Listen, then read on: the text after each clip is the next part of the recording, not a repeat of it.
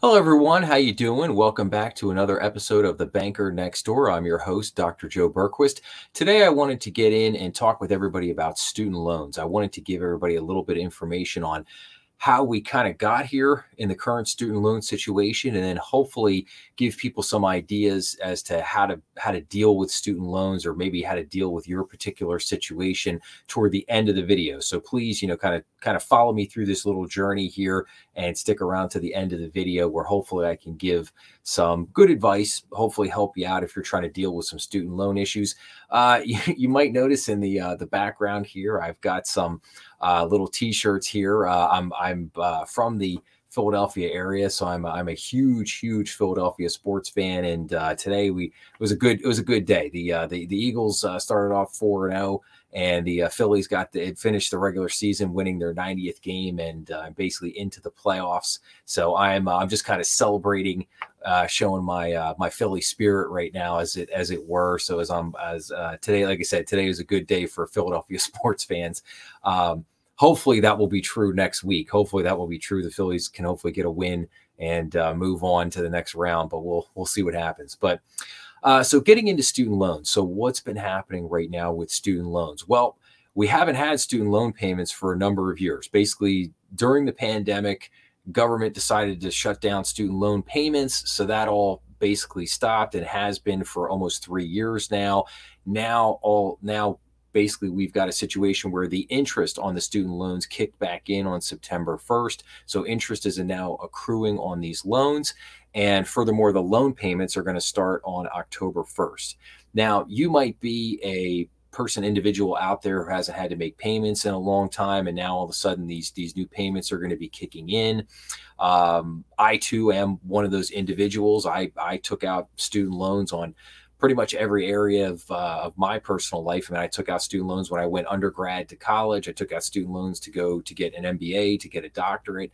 So I'm right there in the same boat with a lot of people out there, just trying to pay off student loan payments and get everything done and moving forward. So this topic is just as important to me as it is to anybody else. So, but let's take a look real quick. I had a couple articles here I wanted to share with everybody. So this first article comes to us from Investopedia. This was an article that was out just the other day called "How Student Loan Borrowers Ended Up in a $1.5 trillion Hole." Really interesting article. If I can page down here. So just a couple things I wanted to highlight. The student loan debt burden has been building since the 1980s, when tuition and other college costs began to grow faster than inflation. In the past 2 decades, families have accumulated student loan debt, preventing them from buying houses, getting married, and having children. And as we scroll down here, it's a great chart. So for the podcast audience, what we're looking at here is we're looking at a chart of college tuition and how that cost of college tuition has far outpaced the cost of inflation over the last few decades. And you can see here from the chart that things started going up in the 80s and the 90s, and then basically around 2007, this number just really took off and has pretty much gone completely out of sight. And we've now gotten to, like I said, an area where we're $1.5 trillion in debt on the student loans. And if I scroll down here a little bit, it even says here, yeah, between 2007 and 2020, federal student loan debt nearly tripled, going from $515 billion to $1.5 trillion. Just a massive increase. Now, how did we get to this point? How did we get to a point where we have $1.5 trillion in debt? Well, there's a number of reasons for it. I think the first and foremost, is that the government has been doling out the student loans. And as long as the government has kept the student loans rolling, colleges have felt free to continue to increase their tuition. That's kind of a short answer. There's also, I think, a little bit more complicated answer where, colleges, I think, got into, if you want to describe it, it's almost like an arms race, where they were like, everybody had to, build new dorm buildings, build new sports complexes, build new science and business buildings, and really kind of put out a lot of great stuff in order to entice potential students to come to their campus, come to their university, wherever that may be in the 50 states in the US. So you had a lot of that going on. I also think that you've had things going on in the college world where I think the salaries for deans have become extremely bloated. I think the salaries for staff have become extremely bloated. Administrative staffs themselves have become enormously bloated in a lot of the universities. And I read an article not too long ago in the Wall Street Journal, which basically said that if the government stopped funding student loans, that probably half the universities in the United States would just go out of business overnight. And you're talking about probably a little over 3,000 college universities in the United States. So we've gotten to this point from a number of different reasons. And I think it goes on to say here in the article that your kind of average individual has about $45,000 in student loan debt. And we'll kind of talk about that more in a minute here when we get to, potential, when I get into kind of, just my thoughts at the end about how I think you can kind of deal with the student loan debt issue. Another article I wanted to share with everyone this was an article that was in the Wall Street Journal. This was called "Why Now is a Horrible Time to Refinance Student Loans." And this article was just out a few days ago. Now, this article really gets into a couple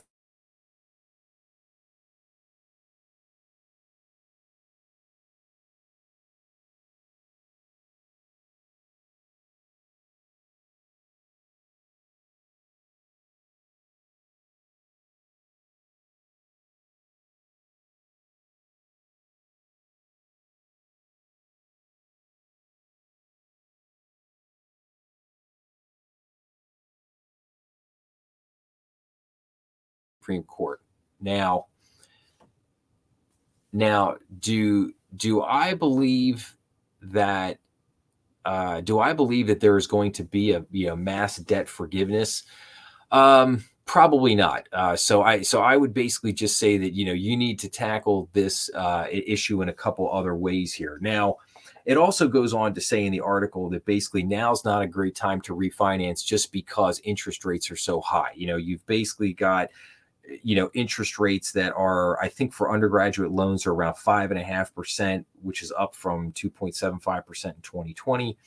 And then you have, let's see here, professional students, probably at like a 7.05 and 8.05 interest rate level respectively. So the point being there is that, if you're not getting a rate below say 7%, it probably doesn't make a whole lot of sense for you to refinance this thing at this point in time. And now it does go on to say that if you have graduate loans, that now that it might not be a bad time for you to consolidate. So if I guess if you just got an MBA, or you went through law school, or you went through medical school, and you've got just a tremendous amount of student loan debt, now might not be a bad time for you to consolidate or refinance, just depending on the interest rates and things that are out there and what you can get based on your income and your current credit score.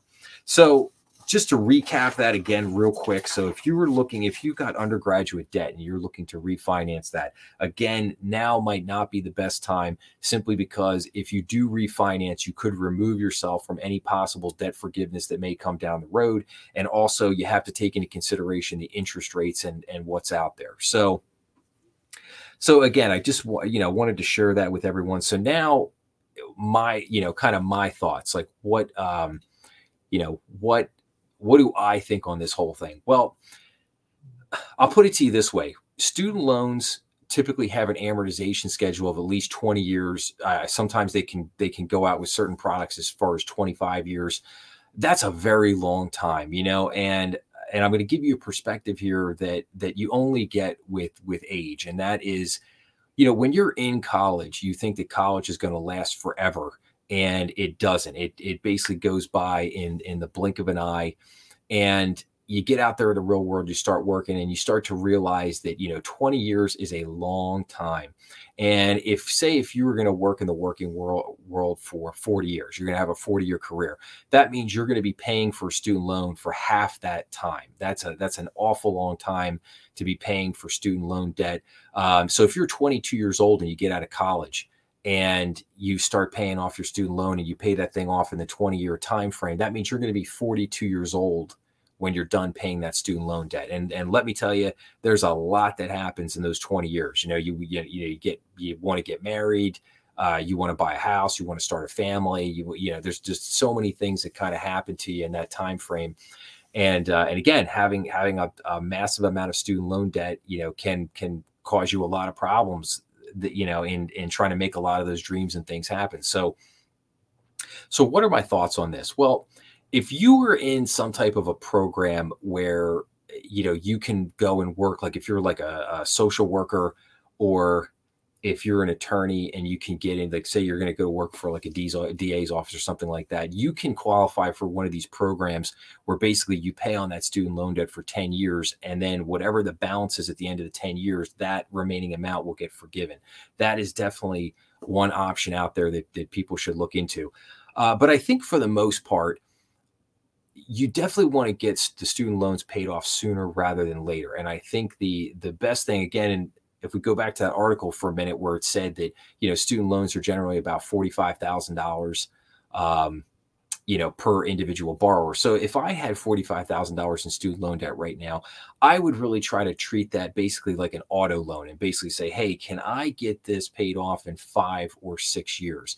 Now, one thing you might want to do is to basically say, hey, I've got my existing amortization schedule. I've got a loan payment based on a 20-year amortization.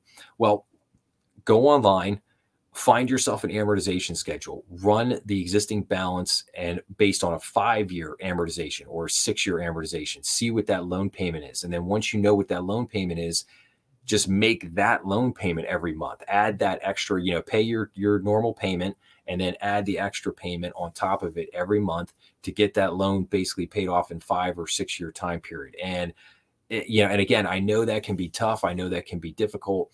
But I will tell you that, when I got out of college, I had a second job that I worked for 10 years that I basically used to pay off all my undergraduate debt. I mean, this was the same strategy that I used to get all my undergraduate loan debt paid off. And that was basically just treated it like a car payment, had it for 5 years and got it all paid off. And I used that second job to pay that debt off. And for my instance, it's probably about $30,000 in student loan debt when I got out of undergrad, which was a long time ago in a galaxy far, far away.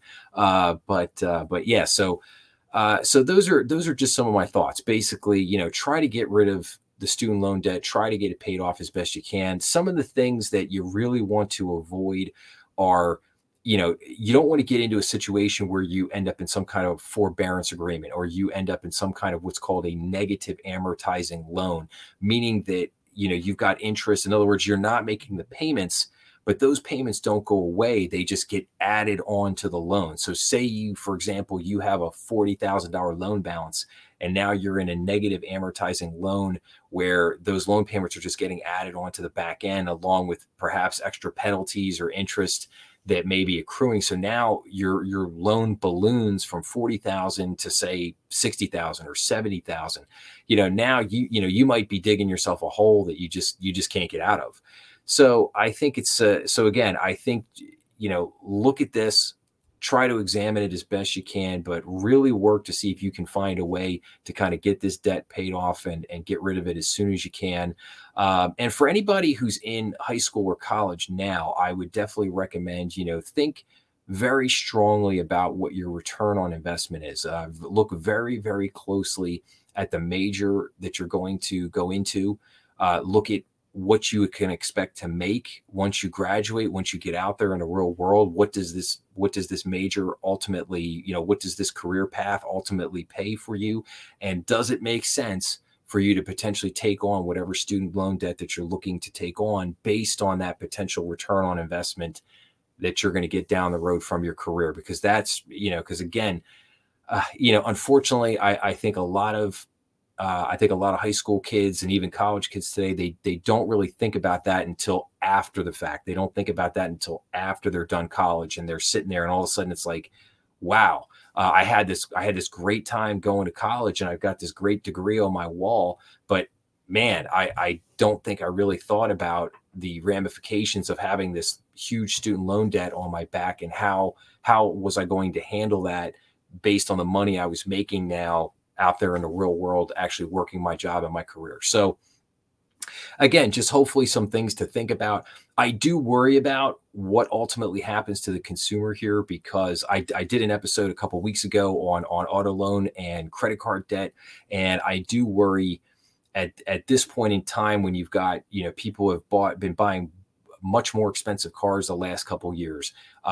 People's credit card debt has ballooned. Interest rates have dramatically gone up, and now you're going to add the student loan debt back on top of it. And so I do wonder how that's ultimately going to affect the consumer. I can't see that affecting the consumer in a good way.